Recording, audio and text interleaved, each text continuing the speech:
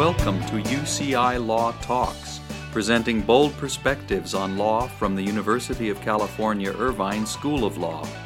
Join the conversation on Twitter at UCI Law, #UCI Law Talks. Good afternoon and welcome. My name is Rick Hassan of the UC Irvine School of Law, and I'm pleased to welcome you to the 6th Annual UCI Law Supreme Court Term in Review. This event brings together the law school, the University of California, Irvine, the larger and broader Orange County community, and viewers on our live stream across the country and the world to talk about one of the most important but most publicly neglected institutions, the United States Supreme Court. We have an outstanding group of scholars, lawyers, and journalists to talk about the remarkable Supreme Court term that just completed. But first, I want to thank the UCI Law staff for the tremendous support they've given to this event, especially our event manager, Cassandra Flores, and our communications staff, especially Colleen Tarakani and Iris Yokoi.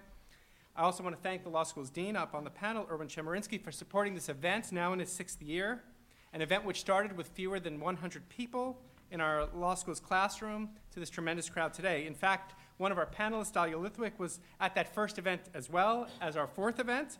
And at the first event, I recall her saying, and you can watch this on video, what a dud the Supreme Court's term had been that year. We would not say that about this year's term. Last year at our event, Dean Erwin Chemerinsky, commenting on the surprising liberal turn of the Supreme Court, including its decision in Obergefell versus Hodges, recognizing a constitutional right to same-sex marriage, and King versus Burwell, which saved Obamacare from being killed by what might have been a typographical error. He said that if the 2014 term was Revenge of the Jedi, the 2015 term was likely to be The Empire Strikes Back, with cases on the docket, including one that could have killed public sector labor unions. But then Justice Antonin Scalia, brilliant conservative justice who helped make up a 5-justice conservative majority on the Supreme Court, died suddenly at a Texas ranch in February 2016, turning the entire term upside down, leaving 4 liberals, 4 conservatives, and a vacancy that the Republican Senate has so far refused to fill. This term saw decisions and non-decisions on not just labor unions, but on the president's immigration power, affirmative action, abortion, criminal procedure protections, the one-person, one-vote rule, the meaning of corruption, and much more. I'm going to briefly introduce our panelists who will talk about these and other cases. I'm going to keep these introductions brief. You have the full bios in your program. I know that I could spend the entire time just giving the speakers' bios, but better to just get right to it. And so I will introduce the speakers as we go down the line.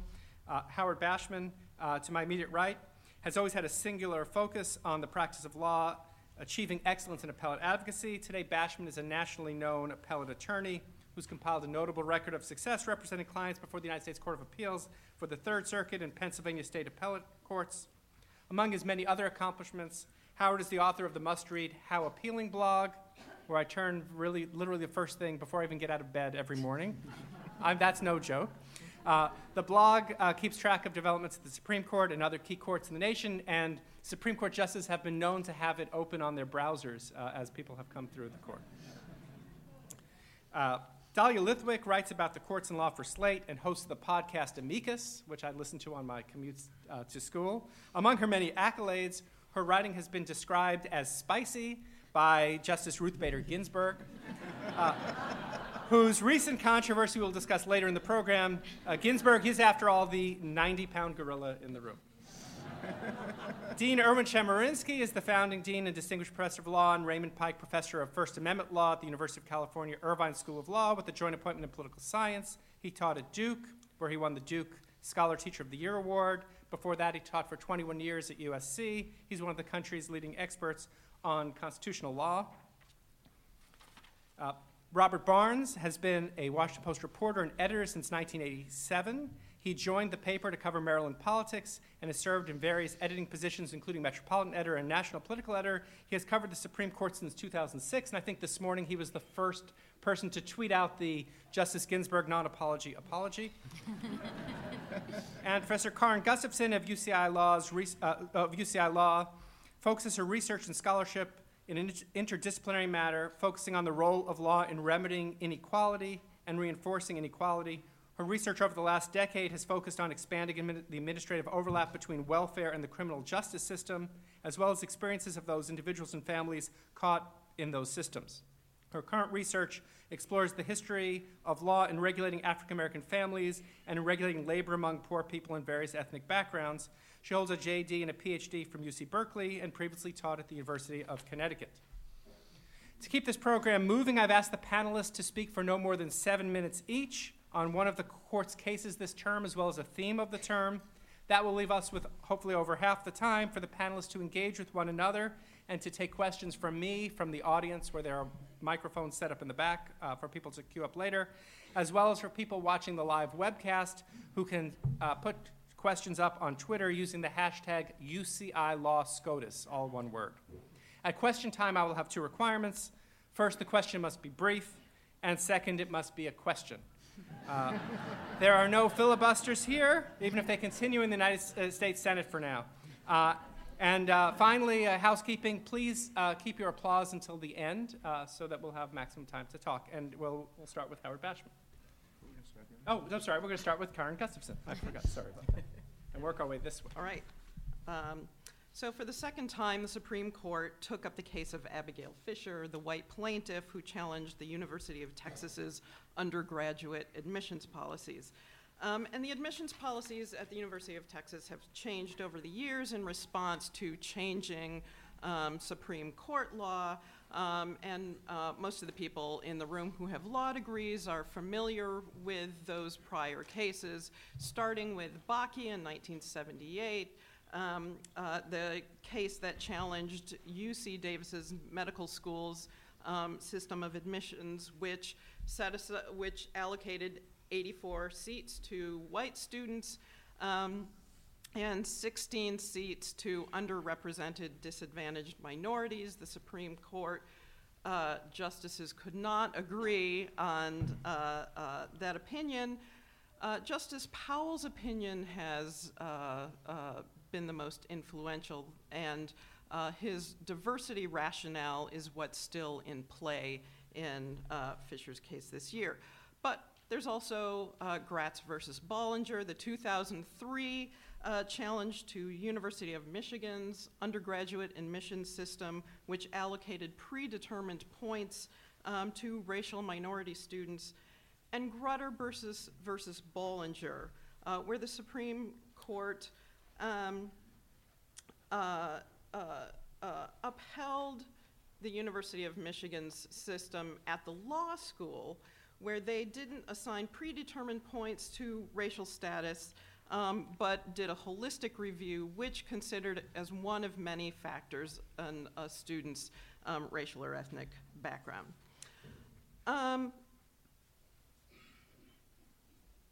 Now, Gratz and Grutter together held that race-based quotas or assigning students admission points based solely on race is a problematic practice, but that race might be among a number of other factors to consider in promoting the pedagogical goals of diversity.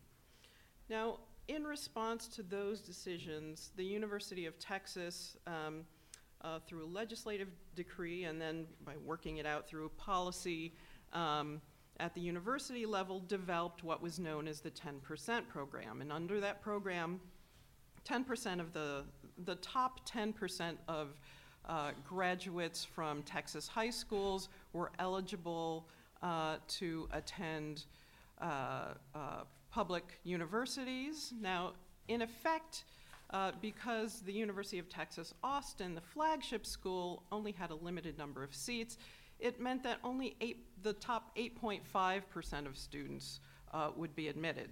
So under the admissions program, 75% of the slots were reserved for students who had graduated within that top 10 tier.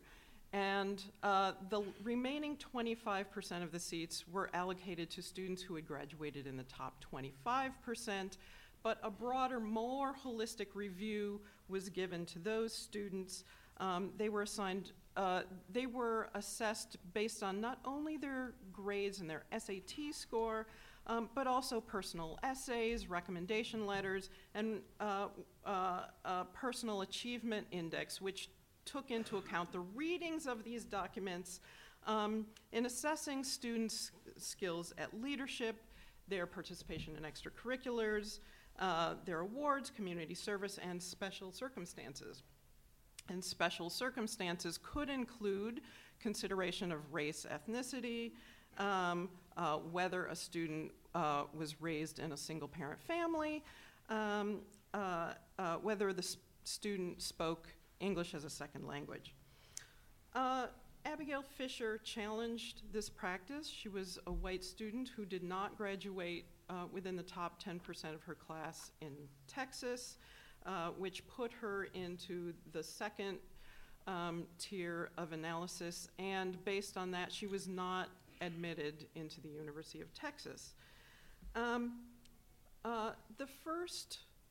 So in Fisher 1, the majority opinion was written by Justice Kennedy, and there he wrote that strict scrutiny applies to the use of race in admissions, and that the burden falls on the university to demonstrate that its goals of diversity serve a compelling governmental interest, and that the means chosen are narrowly tailored. And the Supreme Court kicked the case back to the Fifth Circuit to determine whether the university had satisfied that burden. Many thought it was over. But Abigail Fisher, when the case came back, appealed, and the Fifth Circuit ruled that the university had indeed met its burden, and Fisher appealed, arguing that her equal protection rights were still being violated. Now, the decision in Fisher 2 was, again, written by Justice Kennedy. All eyes were on Kennedy, wondering what he would do. It's an interesting opinion for several reasons. One, the Supreme Court acknowledged race as relevant and diversity as an important pedagogical goal. Also, the Supreme Court really highlights that data matters. The Supreme Court encourages regular evaluation of data in considering and consideration of student experience in assessing its values and tailoring its methods to achieving that. And as someone with a social science background, I favor data analysis rather than ideological approaches and abstract reasoning. More significantly, the court signals that achieving diversity may not be a short-term endeavor, and that it involves process and reassessment, that methods and timeframes should not be considered static. Now, some of you may remember that Justice O'Connor's majority opinion in Grutter stated, "We expect that 25 years from now, the use of racial preferences will no longer be necessary to further the interests approved today." Fisher 2, however, suggests that achieving diversity is a long-term goal. Still, my reaction to the opinions, the majority and dissent opinions, could be filed under this theme: don't make direct eye contact, avoid any direct discussion of race. The majority strongly signals that they don't want to hear any more affirmative action cases, the Alito dissent avoids employing the racial gaze in a number of ways. It makes a number of distracting arguments that diversity and critical mass are slippery terms, that racial parity is not an acceptable governmental interest, and that the process discriminates against Asian Americans, a deflection and wedge argument, particularly in light of the fact that a number of Asian American advocacy groups supported the use of the system in place. Finally, the dissent avoids race as a salient issue of identity or education, something I will just leave there and come back to later. But there are a number of other cases that maybe we can talk about in the discussion where the Supreme Court either touches upon or actively sidesteps race this term. Not only Fisher, but also Foster v. Chapman, which had to do with peremptory challenges when it came to juror selection. University of Texas, which addressed the DACA case, and Utah versus Streiff, which Dean Chemerinsky will discuss. But we are still grappling with race in this country. I hope that we and the Supreme Court will maintain a steady gaze on racial equality and be brave enough not to avert its eyes. Thanks, and we'll turn it over to Bob. Hi, thanks very much for inviting me. It's great to be here. I'll make a couple of broad comments about the term and then talk about a specific case. As you've heard, this was a year that was supposed to be teed up for the conservatives. There were cases, challenges to affirmative action, restrictions on abortion, complaints about labor union fees, bold attacks on the way electoral districts are drawn and on President Obama's use of executive power. And all of those ended either with liberal victories or ties that set no precedent or didn't address some of those issues. It's often said that the addition of a justice to the court creates a whole new court, and we also found that the subtraction of a justice from the court creates a whole new court, and that's what happened. This term is really Scalia and post-Scalia, and so many of those decisions were affected by his absence. I think it also signals that the era, at least for a time, of conservative legal groups pushing cases towards the Supreme Court has ended. There is not going to be the reception that there was before. And so I think that could mark a big change depending on, of course, what happens in the election and who the ninth justice becomes. As always, Justice Kennedy was the pivotal player, and he gave the left some important and I think somewhat surprisingly broad victories on abortion and on affirmative action. And without Scalia there, you saw some of the other justices emerge this term in a way that sometimes you don't see. Justice Clarence Thomas, of course, on February 29th, asked a question at oral argument for the first time in a decade. My colleague, Dana Milbank, likes to say that he only asked questions on leap day. Because he only did it that one time, but he wrote a number of very pointed dissents that got across his point. Justice Sotomayor used a series of dissents to speak quite frankly about race and discrimination. It's what she sees as inequality in the justice system. Some say that she's becoming the heir to Thurgood Marshall in that. I think Justice Breyer played probably an interesting behind-the-scenes role in looking for compromise. He was given the abortion decision to write by Justice Kennedy. Ginsburg, in her blunt way, issued a concurring opinion saying no more of these restriction on abortion cases as long as Roe v. Wade remains in place. And I think the Chief Justice and Justice Kagan played important roles in trying to get the court past this period of 4-4 votes.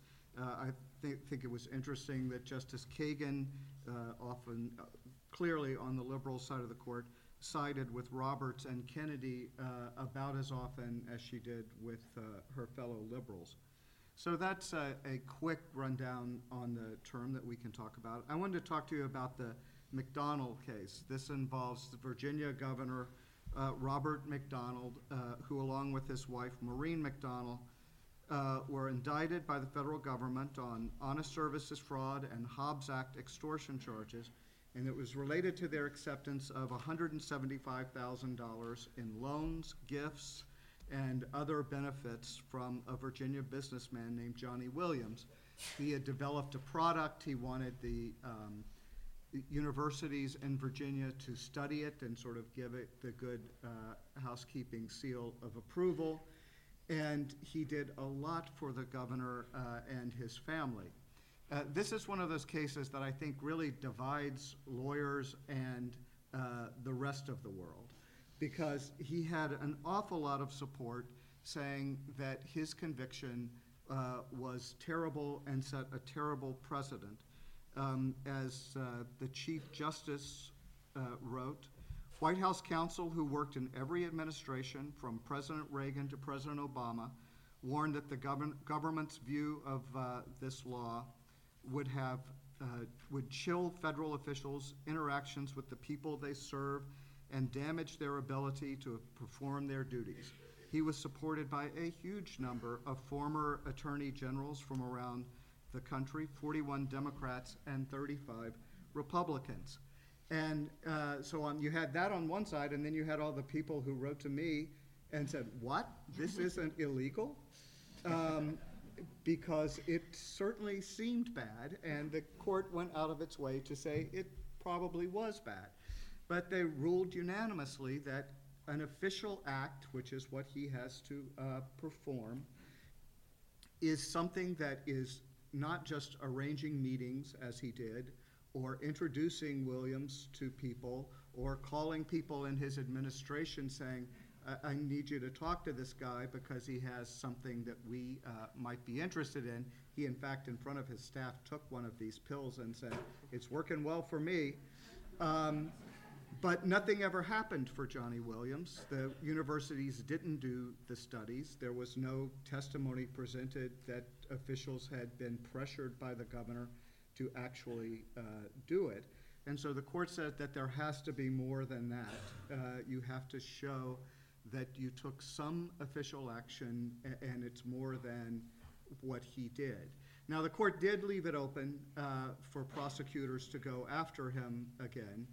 They said that they weren't expressing any opinion on that, but that the jury that convicted him got the wrong instructions.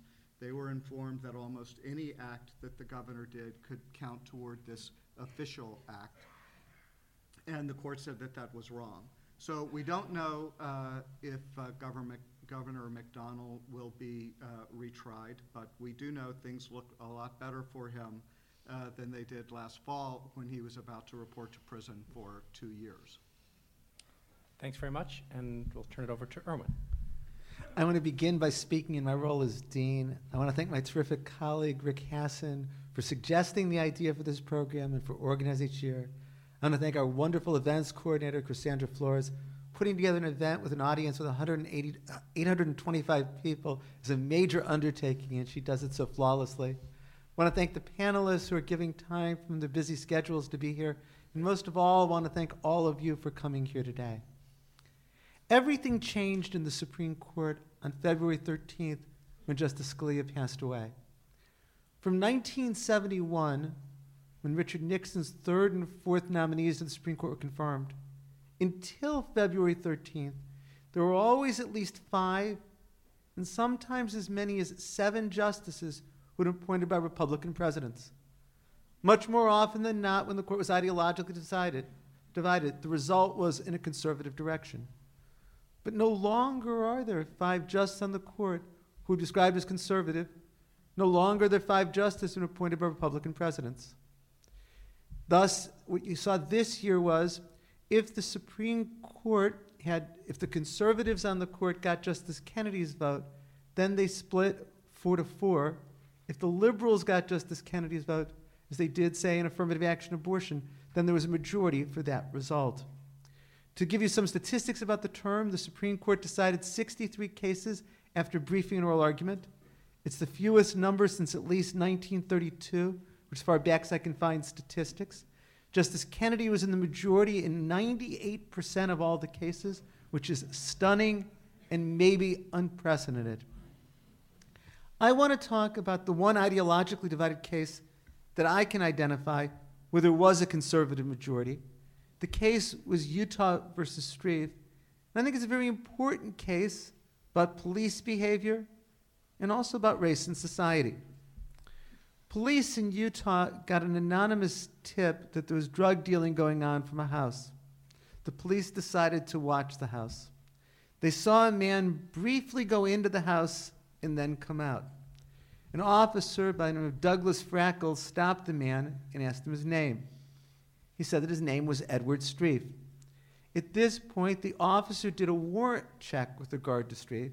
He found an outstanding warrant for an old traffic violation. At this point, he arrested Streif. He did a search incident to the arrest. He found drugs. The question in the case is whether the drugs had to be excluded because the search was the result of an illegal stop. No one disputed. The state of Utah conceded that the stop of Streif lacked reasonable suspicion. So the Utah Supreme Court said that the evidence had to be excluded as the fruit of the poisonous tree. But the United States Supreme Court reversed in a 5-4 decision. The Supreme Court said that the exclusionary rule didn't apply, that the evidence should be admitted. Justice Clarence Thomas wrote the opinion for the court, joined by Chief Justice Roberts and Justice Kennedy, Breyer, and Alito. Justice Sotomayor wrote a dissent, joined in large part by Justice Ginsburg. Justice Kagan also wrote a dissent. In other words, there was a conservative majority here because Justice Breyer joined with the 4 conservative justices, Roberts, Kennedy, Thomas, and Alito. We shouldn't be surprised by this. There have been a number of instances in recent years where Justice Breyer joined with the conservative justices to create a majority in Fourth Amendment search and seizure cases. A few years ago in Maryland versus King, the court ruled 5-4 that the police can take DNA from somebody arrested for a serious crime to see if it matches for an unsolved crime in the police database. It was the same 5 justices in the majority. Justice Scalia wrote the dissent. There was another case just a few years ago that involved whether if police get an anonymous tip that a car is driving erratically, whether the police can then pull over the car without observing erratic behavior. Justice Breyer again votes with the conservative justices to create the majority. Justice Breyer has become a very pro-law enforcement judge with regard to Fourth Amendment cases. Justice Thomas, writing for the court here, said that the exclusionary rule did not apply because of the so-called attenuation exception to the exclusionary rule. If between the illegal stop and the search, enough has occurred that one could say that the taint is attenuated, then the evidence is admissible. Justice Thomas said 3 factors are looked at with regard to attenuation. First, how close in time is the search to the illegal stop? Well, here the search occurred almost immediately after the illegal stop. That would say there's not very much attenuation. Second, are there intervening circumstances? And Justice Thomas said there's an important intervening circumstance here. The police found an outstanding warrant. And third, was the police misconduct flagrant? And Justice Thomas says there was nothing flagrant but what the police did. Based on all of that, the court said that the evidence should have been admitted. The exclusion rule didn't apply. Justice Sotomayor wrote a very powerful dissent. She talked about the number of outstanding warrants that exist. She has statistics that in some communities, like in Ferguson, Missouri, a substantial part of the population has outstanding warrants. She talked about how degrading a stop is to those who subject this by the police. In a part of the opinion, writing just for herself, she spoke as a woman of color of what this means in minority communities, how parents of color need to talk to their children about how to behave when the police are stopped. She said what this case means is that the police can illegally stop somebody, hoping to find an outstanding warrant, and then if they do, they can do a search, and what's admitted, what's found will be admitted into evidence. Justice Kagan wrote a separate dissent making the same point, that this gives the police an incentive to illegally stop people, knowing they'll benefit if they'll find a warrant, and the evidence is admissible. This case comes down in a time when there's a great deal of necessary focus on our society about policing. And what's so disturbing about the case is just what Justices Sotomayor and Kagan say. It encourages the police to illegally stop people, knowing they can benefit from it if evidence is gained. Thank you. Talia? So I guess I'm going to add my thanks for inviting me. It's a thrill to be back. And I also just, in terms of just sort of precatory comments about the term, I would sort of second what you've already heard, which is one, the shadow of Justice Scalia's loss over the second half of the term can't be overstated. It was an entirely different court that reconvened with his chair draped in black after his death. And I would say right to the very end of the term, you could really see that people were grieving, his colleagues were grieving, and that it was not the same court it was when we started on the first Monday of October. The other theme that I think you've heard from other panelists that absolutely overarches this term again is that it's Justice Anthony Kennedy's world and we all just get to live in it. And again, you know, it's one thing to be the swing justice on a court of 9 members, but to be the swing justice on a court with an even number is a real feat, and yet he still manages to do it. And so this was very much a term where, and we'll talk about the cases in a more granular way, but where we really see the ways that Kennedy's imprimatur is on absolutely everything that is of consequence by the end of the term. And the last thing I would just say in terms of big themes is that we really did see after Justice Scalia died, I think we saw Justices Alito and Thomas kind of stay on the right of the court. And I think we watched Kennedy and Roberts sort of move to the center with Justice Breyer and Justice Kagan, so that you really had a sense that the center was going to try to keep the court out of the front pages of the newspaper. This was not going to be a riven 4-4 term. This was going to be, as much as they could, try to be a minimalist, careful court, and that the justices, who didn't want to play that game stayed in their corners, but there was a big, I think, attempt to modulate the voice of the court around something that looked like the center. Now, I'm going to talk about whole women's health, and if I have a minute, I'll talk about Zubik, but these are the two big reproductive freedom cases, and it can't be overstated what a big deal it is that after, since 1992, the court has not had an abortion case in the order of magnitude of Whole Women's Health versus Hellerstedt. And this is, as you know, an appeal of HB 2. That was the Texas statute that was passed in 2013, famously over Wendy Davis's pink sneakered filibuster. And the two provisions that were at issue before the court this year were, one, the admitting privileges provision that said that physicians who were going to perform abortions had to have admitting privileges at local hospitals 30 miles away. And the ambulatory surgical center, the ASC requirement that says that any clinic performing abortions in Texas had to be retrofitted as an ambulatory surgical center, which meant widening hallways, changing broom closets. You had to be able to push 2 gurneys past each other in the hall, even though gurneys are never used. But the idea was that this was so prohibitively expensive that clinics would be put out of business.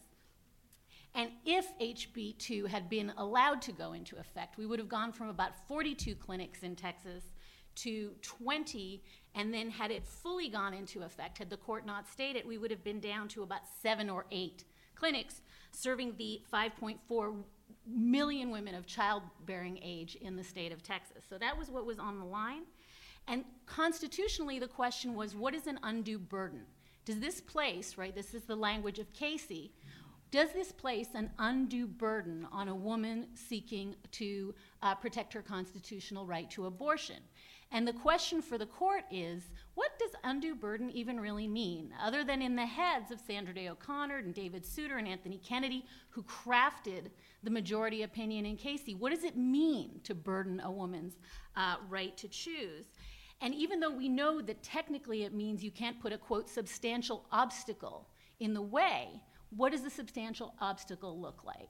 And the Fifth Circuit had upheld these provisions. So when it comes to the Supreme Court, and this is a case where Irwin is exactly right, had Scalia been sitting on the court, it looked very much as though this was going to be a 5-4 decision to pretty much eviscerate whatever was remaining of Roe, because if you could be allowed to put this kind of burden on a woman's right to choose, pretty much anything would be permissible.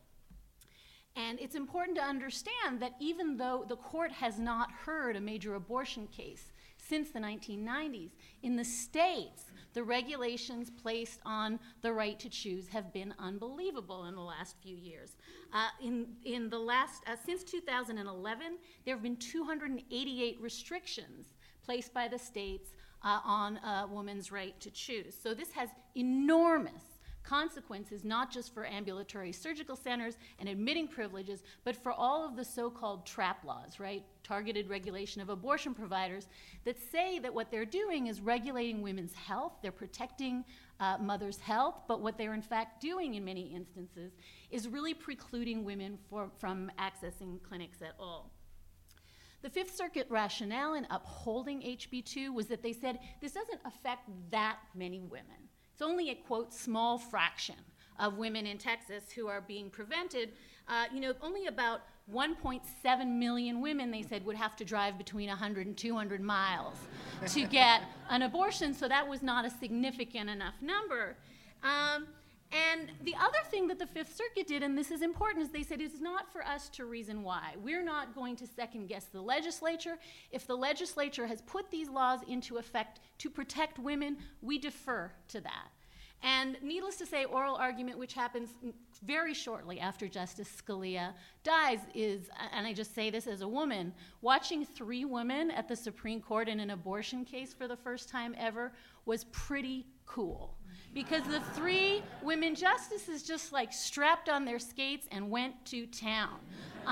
Particularly in this case on poor Scott Keller, who was the Solicitor General of Texas, who kept trying to explain that these laws really do protect women's health. And the 3 women justices were just, what? And so we sort of had a sense, I think, coming out of it, that this was going to be a 4-4. And then Justice Kennedy, who has never struck down an abortion regulation, save for one, suddenly flipped and joined the progressive branch of the court and said, yes, this is a bridge too far. These regulations are too much. They do burden women. And the case was assigned by Kennedy, who would have been the senior justice in the majority, to Stephen Breyer, to the white guy. And Breyer goes on to write a very, very crisp and thoughtful explanation of why we do have the prerogative to probe into why the states did these regulations. And these regulations do not, in fact, make women healthier or safer. They, in fact, harm women. And therefore, HB2 falls. And really, I think the takeaway from this one is Justice Kennedy, we don't know why this was too much for him, but this was too much for him, and it was really a fascinating moment to see him join on with an opinion that not just did away with these 2 provisions, but makes a lot of these trap laws going forward very, very difficult to enforce. Thanks, and we'll turn to Howard. Well, thank you so much for having me here today, and thanks to this wonderful audience for turning out. In terms of the themes of this year at the courts, I have nothing to add to what my wonderful predecessors have said. I think that I'm in complete agreement with their views on that. The case that I'm going to talk about today arises from my home state of Pennsylvania and arose in the city of Philadelphia, which is where I was born so many years ago. And it's a case involving the death penalty, the appearance of judicial bias, and issues of judicial recusal. The name of the case is Williams against Pennsylvania, and it has the distinction of having been argued on the day that Clarence Thomas spoke, but was not the case in which he did speak. So minutes after everyone's in shock that he said something, that case concluded, and the next case that was called was the case that I'm going to discuss this afternoon. So it was argued on February 29th of this year, and it was decided on June the 9th of this year. And it was a case in which Justice Kennedy wrote the majority opinion for a 5-3 court, and in dissent were the Chief Justice, Justice Alito, who joined the Chief Justice's dissent, and Clarence Thomas, who wrote a separate dissent. The holding of the case was that the Due Process Clause requires the recusal of judges who had significant personal involvement as a prosecutor in critical decisions regarding a defendant's case. The critical decision that was involved in this case was whether or not the prosecution would seek the death penalty when the case was going to trial. Now, the case went to trial some 28 to 30 years before it reached the U.S. Supreme Court. So at that time, a fellow by the name of Ronald Castile was the district attorney for the city of Philadelphia. And he was a tough-on-crime prosecutor who had sent more than 40 people to death row during his tenure. And at some point during that tenure, back in the 1980s, a memo came across his desk asking whether or not, in this particular case involving an 18-year-old man who had murdered 2 people at least, one a year before, and then the second one, which gave rise to this prosecution, should face the death penalty in the second prosecution.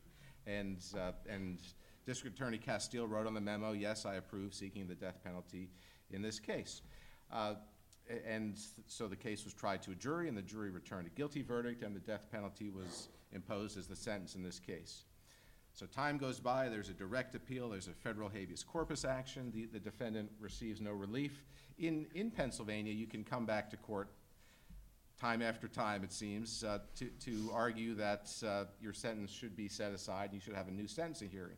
And so at some point in this decade, the defendant came back into court and argued that there had been prosecutorial misconduct in his case, and that the prosecution had failed to turn over certain Brady materials, which would have, had they been given to his lawyer, allowed the lawyer to argue that the motive for committing the killing was something different than what the prosecution argued.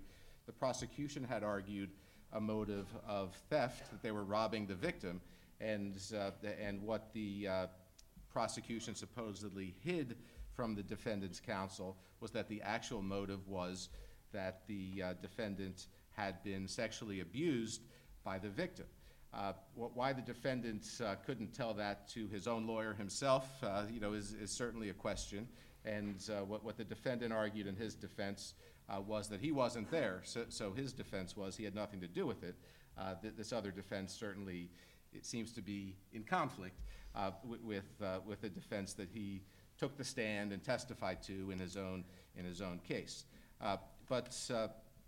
But putting that all aside, when this fifth collateral challenge finally reached the Supreme Court of Pennsylvania, the defense had access to the prosecution's files, which showed that District Attorney Castile had approved in this memo the seeking of the death penalty. So when the case came before the PA Supreme Court, at that point, the defense asked for Chief Justice Castile to step aside.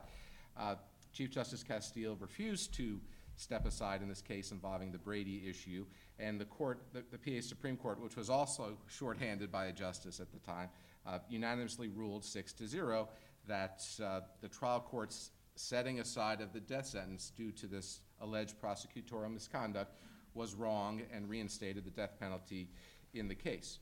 Of course, now the case is going to be sent back to the PA Supreme Court to hold a new hearing to decide whether or not the death penalty should be set aside. Chief Justice Castile has since retired from the court due to having reached the mandatory retirement age of 70, and so he won't be there in any event to decide the case now that it's been sent back. As to why the decision is important, I think that we realize that many judges reach the bench as former prosecutors, and so the holding may give defendants an ability to raise challenges in many cases if the judge somehow was involved in the defendant's case at some earlier stage. Now you might think, well, most judges might realize that you shouldn't sit as the judge in such a case, and maybe that's true, but now it's a constitutional principle of due process that they can't do it. If they feel otherwise, the case will be reversed. The decision is also important secondarily because it continues the federalization and due processization of recusal grounds. An earlier U.S. Supreme Court decision from 2009, which was 5-4, involved judicial contributions. That was the Caperton versus Massey Cole case, and the Supreme Court ruled there in another Justice Kennedy opinion that the judge who received all these campaign contributions should not have heard a case involving the donor who had invested lots of money in running ads against the opposing candidate for the court. Some people thought that perhaps the Chief Justice would join the majority in the Williams case in saying that the death sentence had to be set aside because the judge had an impermissible conflict due to the fact that the Chief Justice wrote the decision in Williams v. Lee the term before, which upheld against a First Amendment challenge Florida's prohibition on direct solicitation of funds by judges, but of course the Chief Justice did not. In the case itself, the impact of the ruling is likely to be very insignificant because it seems to me that this particular habeas collateral attack does not have a whole lot of merit. So I don't anticipate that the PA Supreme Court, in reconsidering the case, is likely to do anything different. So chances are the death penalty will be reimposed, but the case still is likely to be very significant for other prosecutions. Thank you. All right, so we've now completed the first part of the program, and so for the next part of the program, we'll be doing questions and answers. I'll ask some questions from the audience. There are 4 microphones, so you can start queuing up at those 4 microphones, and as well as questions that will be coming over the internet using the hashtag UCI Law SCOTUS. And let me use the moderator's prerogative to ask the first question, and it's the question I alluded to earlier involving Justice Ginsburg. So if you happen to have been without internet access for the last week, you might have missed this. But Justice Ginsburg gave an interview last Friday to the Associated Press in which she made some comments about how she was concerned about Donald Trump becoming president. She then gave an interview that appeared Sunday, although the interview I think was given on the same day, on last Friday, to Adam Liptak of the New York Times, in which she went further. She said that she might follow her late husband's advice that it's time to move to New Zealand if Trump would be elected. She said she feared for the country and for the court if he would be elected. Then on Monday, Joan Biskupik, who's a reporter for Reuters and CNN and who's actually going to be in residence at UCI next year, this coming academic year. We're very happy about that. She had a pre-scheduled interview with Justice Ginsburg. She's writing a book about Chief Justice Roberts, and asked about this. And rather than pull back in the face of some criticism, it's not every day that Chief Justice Ginsburg gets criticized in an editorial in the New York Times, which is what happened to her. She doubled down, and she called Trump a faker, among other things. This led to a series of commentaries, including commentary by the dean, commentary by Dahlia, commentary by me, everyone taking a different position on whether this is a problem. But then this morning, as Bob first reported, Justice Ginsburg issued a statement of the sort of apology, not really apology, where she said, I'm sorry if what I said hurt you, a variety kind of thing. Sorry if you might have been offended. And so I want to open it up to the panel to reflect on what's happened in the last few days, and I specifically want to ask 2 questions. First, if there is a Trump campaign case that makes it to the Supreme Court on an emergency basis, which could certainly happen, we've had a lot of election litigation make it to the court, would Justice Ginsburg have to recuse? Should she have to recuse? And second, if this were Justice Alito on Fox saying that he would move to England rather than vote for crooked Hillary, would we be having a different discussion? And so let me open it up to anyone on the panel who'd like to talk on these. Well, first, let me read exactly what Justice Ginsburg said in her statement this morning, rather than Rick's interpretation. She said, on reflection, my recent remarks in response to press inquiries were ill-advised, and I regret making them. Judges should avoid commenting on a candidate for public office. In the future, I will be more circumspect. Now, that was it.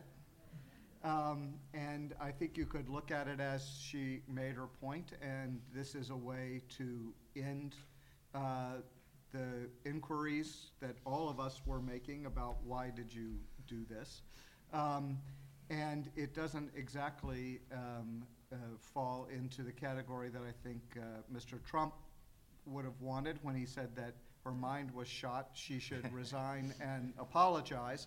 But it's somewhere in between. I think it was surprising that she did this. I think it's really unprecedented in the modern Supreme Court times for a justice to comment so directly on an official, someone running for president. And so as far as recusal, I think legal ethicists seem somewhat conflicted on that. Certainly, I think we didn't need Justice Ginsburg to say this to all think that we knew who she was going to be voting for in the fall. And I think that we can say that about the other justices as well, or most of them we can figure out. And certainly they would not be recused from a case that involved him. And so does the fact that she said it out loud make it different from the others is a question that I, as a reporter, shouldn't answer, but leave up to the distinguished panel. Imagine that you're a person with great influence, highly respected, a powerful voice that commands enormous attention. Imagine that you see the country is facing a choice that you believe has the potential of undoing everything that you've worked for in your career, and even worse, heading the country down a very destructive, dangerous path that in your lifetime you've seen other countries go through. Do you sit silently, and if the worst happens, always regret that choice? Or do you speak out, even as against conventions, and will subject you to criticism? That's the choice that Ruth Bader Ginsburg faced, and unlike most commentators, I applaud her for speaking out. In general, there's a strong presumption. In general, there's a strong presumption that more speech is better in a democracy. I'm not persuaded by the harms of her speaking out. I do not believe that she has to recuse herself if a case involving Trump comes before her. She was not speaking about a case that was pending before the court. In fact, in 2000, Sandra O'Connor was widely quoted as saying that it'd be terrible for the country if Al Gore was elected, and she still participated in Bush versus Gore. Maybe even more important, Justice Ginsburg isn't going to recuse herself. Whether a justice is disqualified in a case is left entirely up to him or her.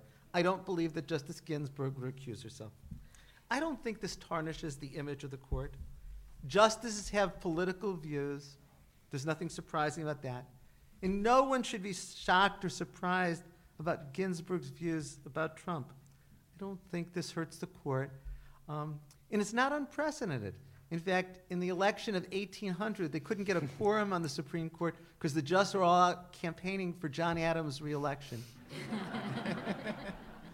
But we'll never know what motivated Ruth Bader Ginsburg to say this, but I think she perceives there being a candidate, unlike any other in recent memory, who's truly a demagogue who could set the country down such a dangerous path, and I felt she saw the need to speak up about it. I would just add, and I say this as somebody who's been sitting through the incredible shrinking Merrick Garland story this year. I mean, the fact that we're more than halfway through this panel and his name has not come up tells you all you need to know about the urgency felt around the fact that there's a vacant seat on the court, that there is a manifestly well-qualified candidate that everybody agrees should have been given a hearing, and he's not only not going to get a hearing and a vote, but that nobody cares. And I think that is of a piece with what I've seen this term as a pretty systemic series of attacks on the court and the legitimacy of the court. And for me, the suggestion that the court could go for a year or 2 years or 7 years without filling a vacancy because they could just muddle along is very symptomatic of the ways in which the court is treated with contempt if it's noticed at all. And so my slight spin on what Erwin just said is that I feel that throughout this term, we saw a vicious attack on Judge Curiel and the implication that his heritage by definition makes him biased in all cases against Trump, met with almost silence by the judicial branch. We saw an unprecedented attack by Chuck Grassley, who said that the U.S. Supreme Court, chief amongst them John Roberts, are wildly political and they should be ashamed of themselves, met with silence at the court. And a court that limped along 4-4 And nobody complained about it, except, by the way, Ruth Bader Ginsburg, who said we need an odd number. And so to me, this sort of progression of attacks on the judicial branch, attacks on the judicial branch, attacks on the judicial branch, and the continued suggestion that it doesn't matter because nobody fights for them was a little bit of what Ruth Bader Ginsburg was responding to. And so I completely think that what she did violated the judicial canons. I don't think it was good for the court. But I think she also had to say something in a year where nobody was getting up and saying, you know what, the court really matters, what it does matter, and the weird nihilism that allows the other two branches to eat themselves alive and then break the court cannot persist. And to me, part of what she was doing when she said it's bad for the country and bad for the court was putting her hat in the ring and saying, let's at least have a conversation about the fact that for the first time ever, we have a nominee who's not even being listened to, because that's how little the court matters. I mean, yes. I guess my views lie with Justice Ginsburg's statement of today, which is, upon reflection, she realizes she shouldn't have said it. And I think that the court is better off if they do stay out of the political arena, which is what everyone expects of the courts. Like someone said earlier, we know what the political proclivities of the justices happen to be. We just don't need to hear about it on a day-to-day basis to be reminded. So I think that this ended up at the right place, even if it didn't begin there. What might have been interesting, and maybe there's still a chance that we could see it, is whether Justice Ginsburg can remain a member of the court even if she's in New Zealand. That could be an issue that could arise. Karin? I think we pretend that the justices are apolitical and that the decision-making is apolitical, and Justice Ginsburg simply, it's a facade we all acknowledge, but she brought attention to that facade. Is that a problem? I think yes, in that it gives people who've been so critical of the court a claim of impartiality. At the same time, this is such an unusual moment. Now, she could have just been a little bit more coy, and when asked about what was going on in the world, said, I have some great concerns about future leaders' beliefs in the rule of law. Would that be the same thing? I mean, we all know what that means, and I think a lot of us in the room are concerned at this very moment about investment in the rule of law. I think she did go too far, and clearly the apology was not an apology, certainly not to Donald Trump. But I think there is a little bit of taint to the institution. And should she recuse herself? I know she wouldn't. Maybe just for appearances, but that's where I am.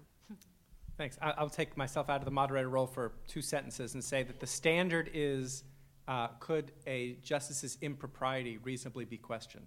And just put yourself back in the time of Bush versus Gore, when the motives of everyone were up for grabs. And imagine if you're a Republican and the case goes up to the Supreme Court, Clinton versus Trump, and you know that this justice has said that she would rather move to New Zealand than live under Trump. It calls into question the legitimacy of both the election and the institution.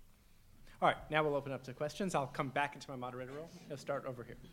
Well, first of all, testing, is this on? We Testing, is it on? Here. Testing, one, two, three. We can do this.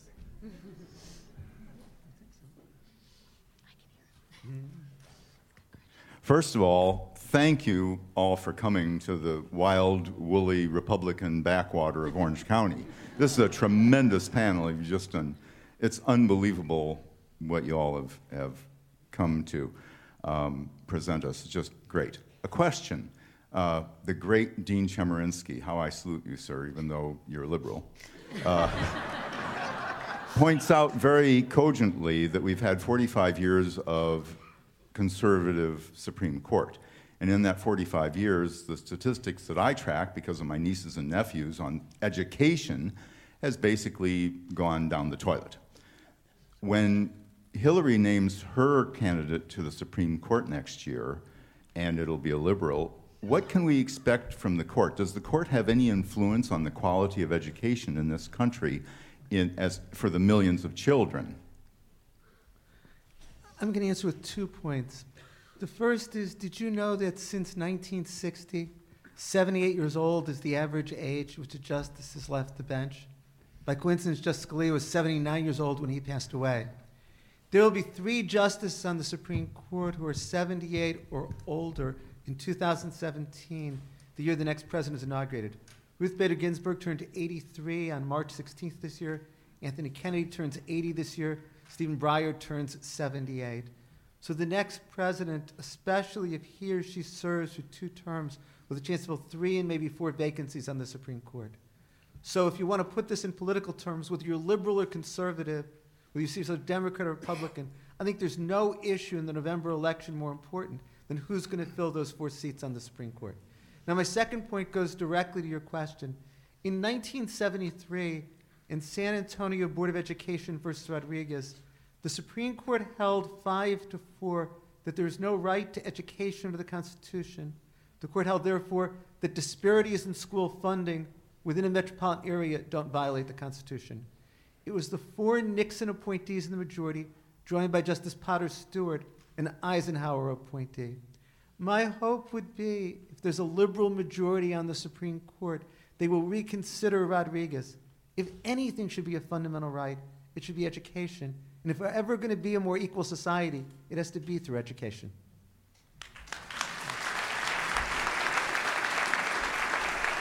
We'll take a question from my colleague, Henry Weinstein, who's in the back.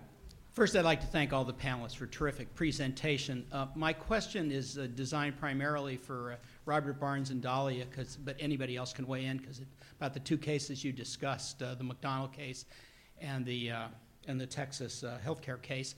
Bob, you said in your remarks that the McDonald case was a case that really separated sort of lawyers from, I guess, what we'll call normal, regular human beings. I try to think of myself as both on occasion. And you might be the rare one. I'm sorry? You might be the rare one. Oh, okay.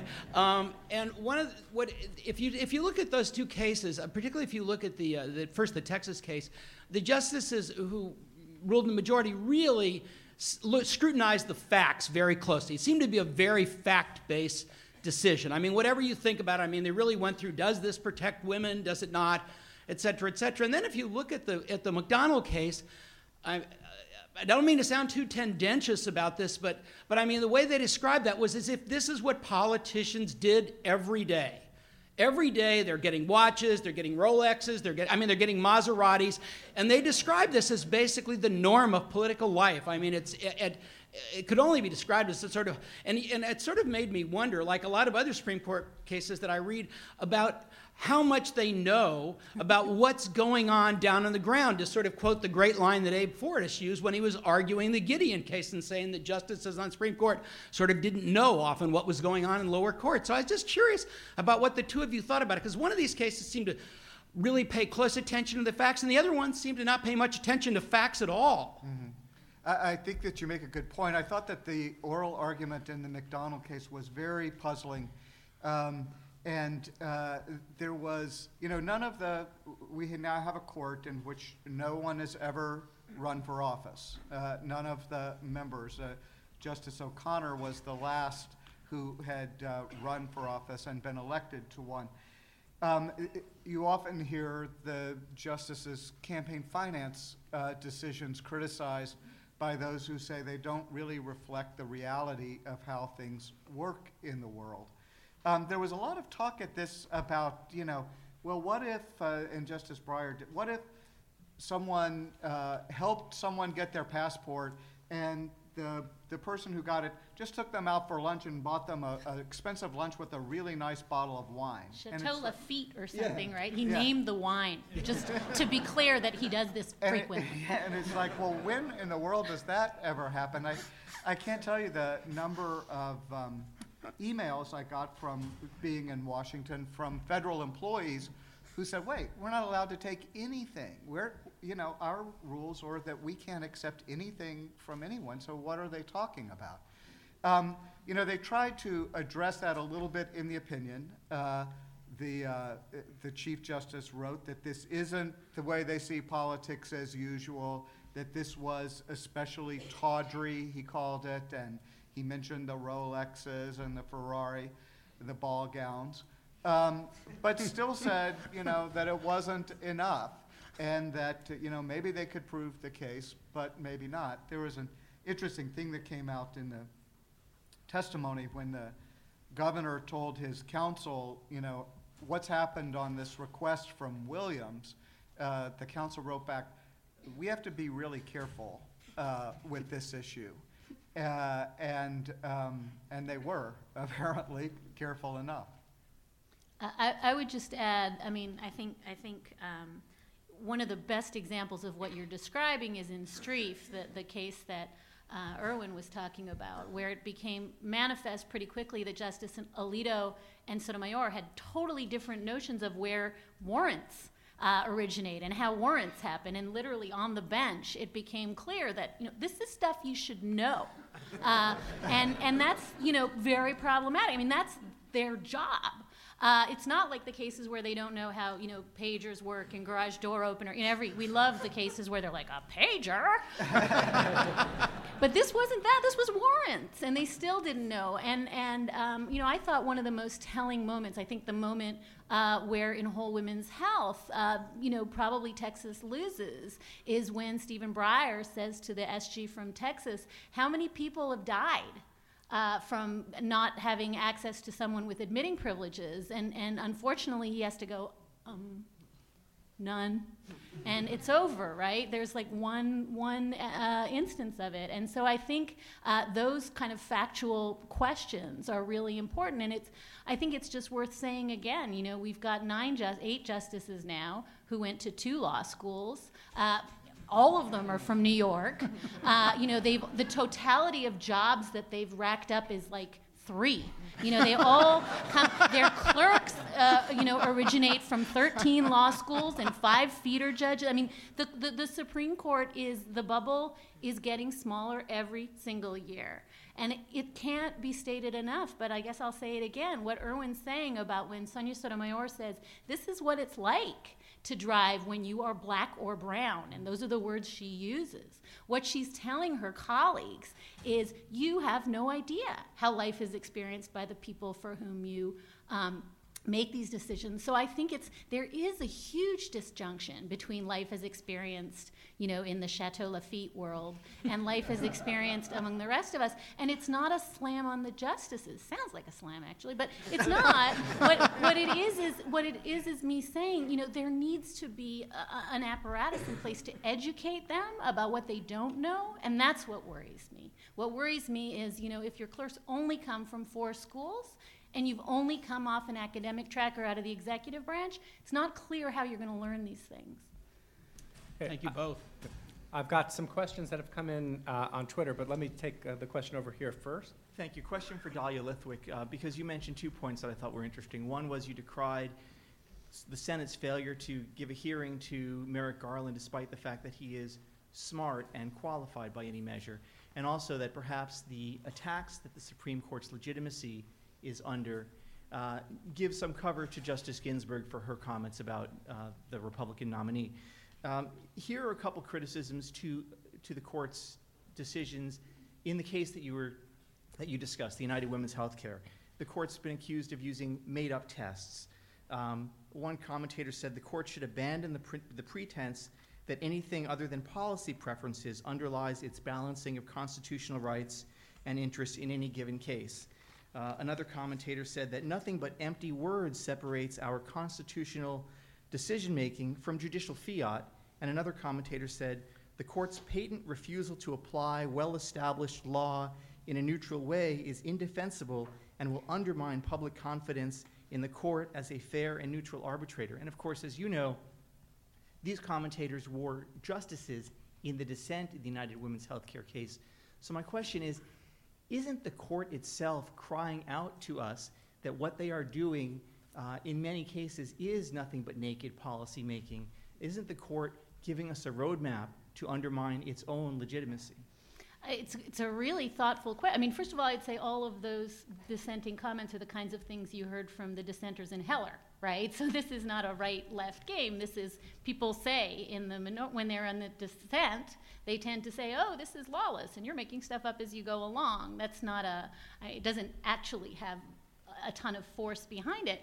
But I don't think that the fact that we have dissents suggests that open season on the court is what follows. Dissents are supposed to be robustly argued counter arguments, and at their best, that's what dissents do. At their best, dissents say, this is the world as it should be.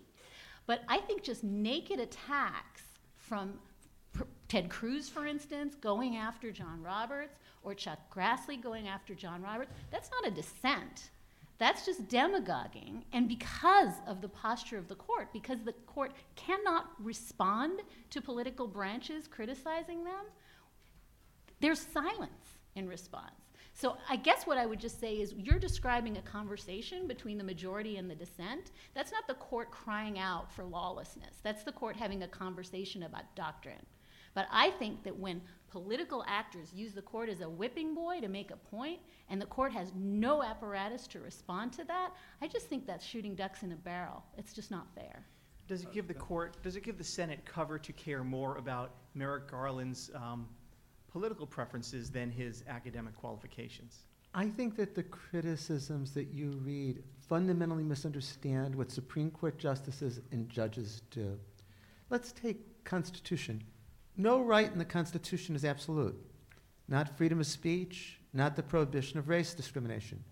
The government can infringe free speech or discriminate based on race if it has a compelling interest. In fact, the key question in Fisher was whether diversity is a compelling interest.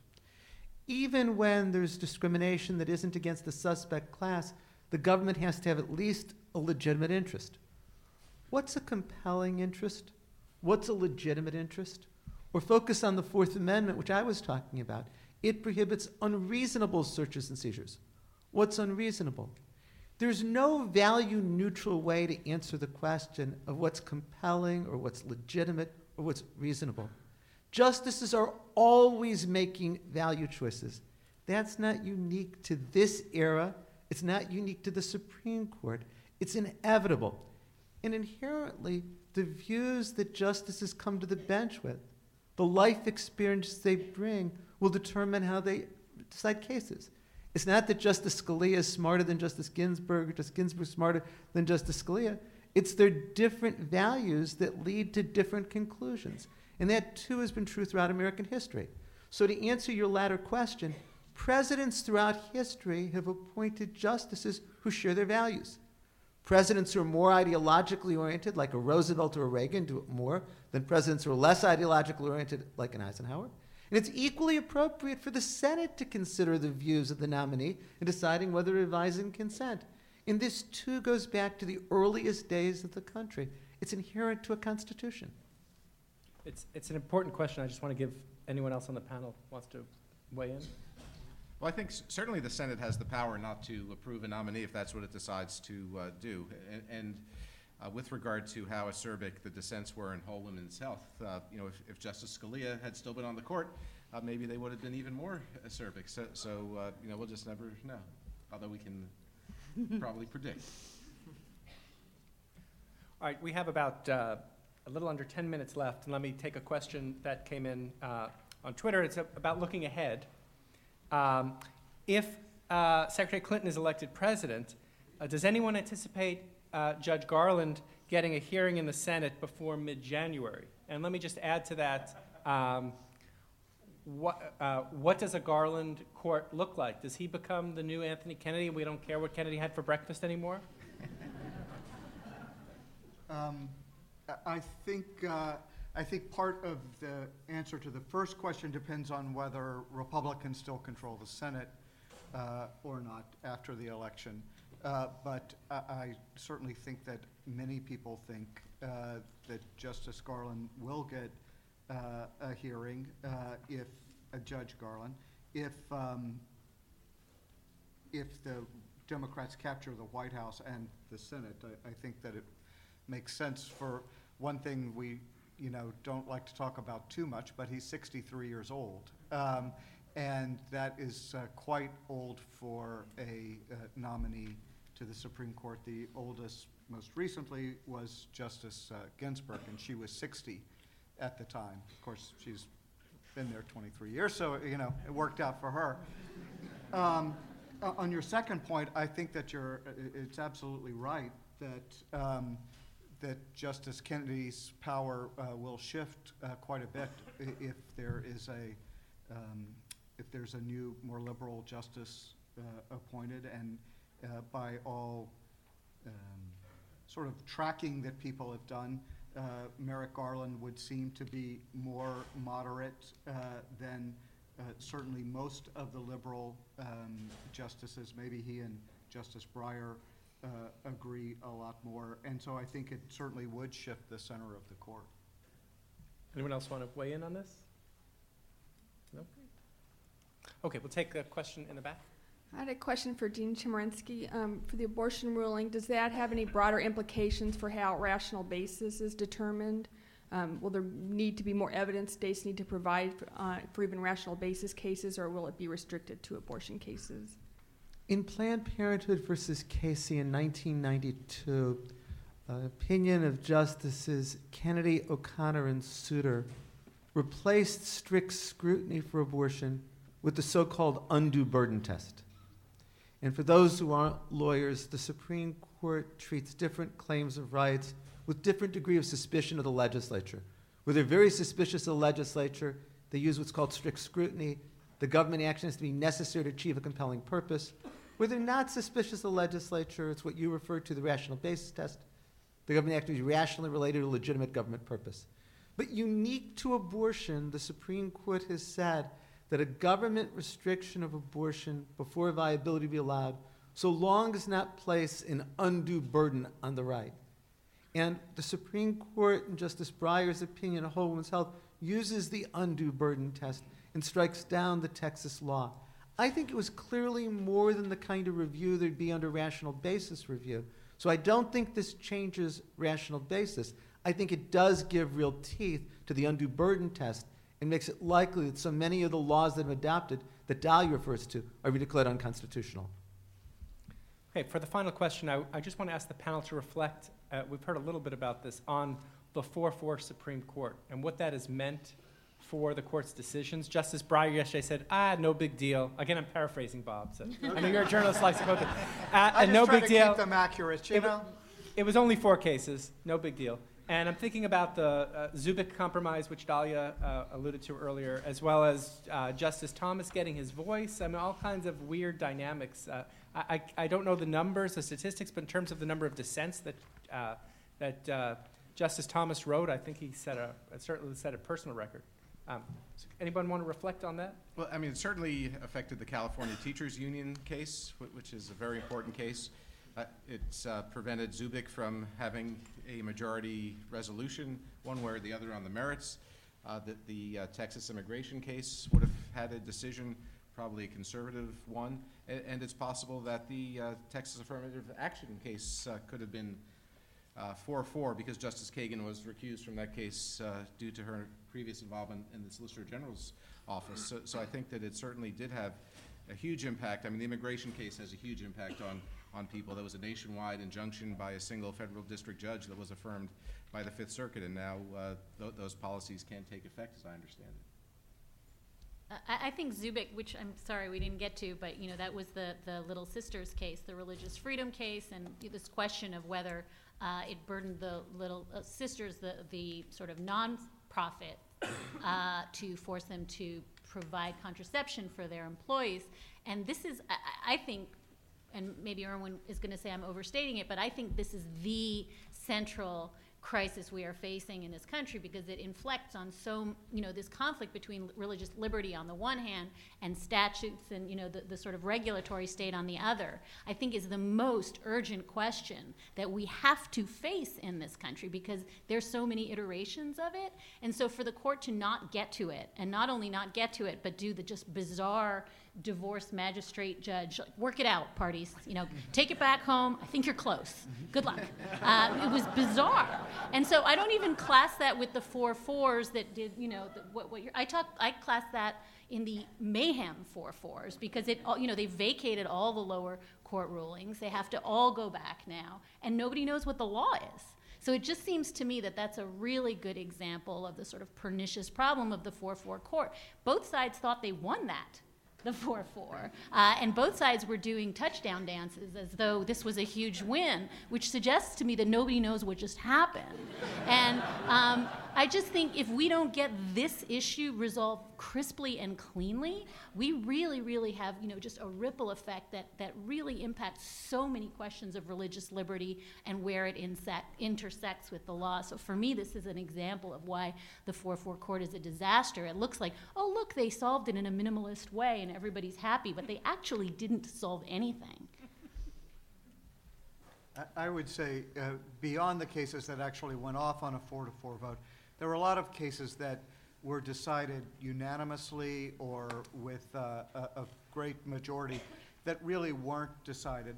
They were decided as to the specific question, but they didn't really have much guidance for the future. One of those was on, in Rick's area of expertise, the redistricting case. There were Evanwall from Texas, that you have to use the total population when you're drawing legislative districts, or do you just have to, or do you use just eligible voters?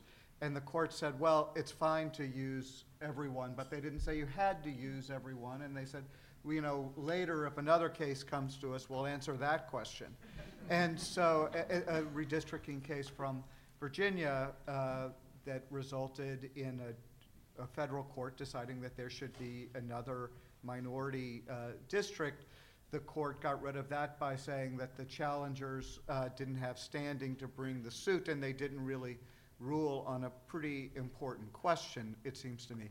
And so I think besides the one we can count as 4-4, I think we saw a number of decisions in which the court took the easiest way out that they could find, and thus didn't provide a whole lot of guidance for the future. Yeah. I'll just speak to the DAPA case, and this case has been mentioned, but it was a case. It addressed Obama's executive decision to bypass the Administrative Procedures Act and create procedures by which undocumented parents who had children who were here and protected under DACA could apply for some limited protections from removal and could apply for work permits. And that affects a lot of lives, not just the parents, but entire families. And I don't think the outcome would have been different. But it's one of those cases where it's not it doesn't feel like there was a real resolution, and it seems like such an important issue, and it came up because Congress is at an impasse, right? Congress will not act on that issue.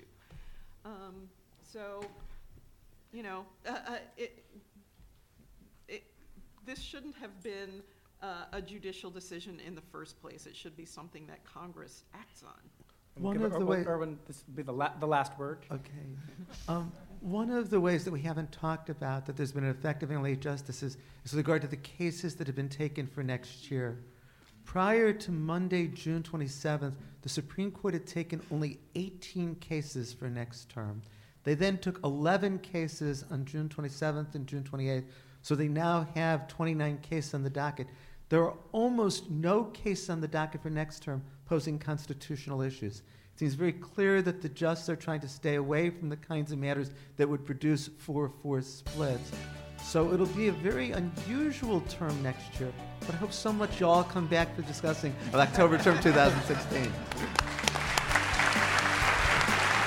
Thank you for joining us for UCI Law Talks, produced by the University of California Irvine School of Law.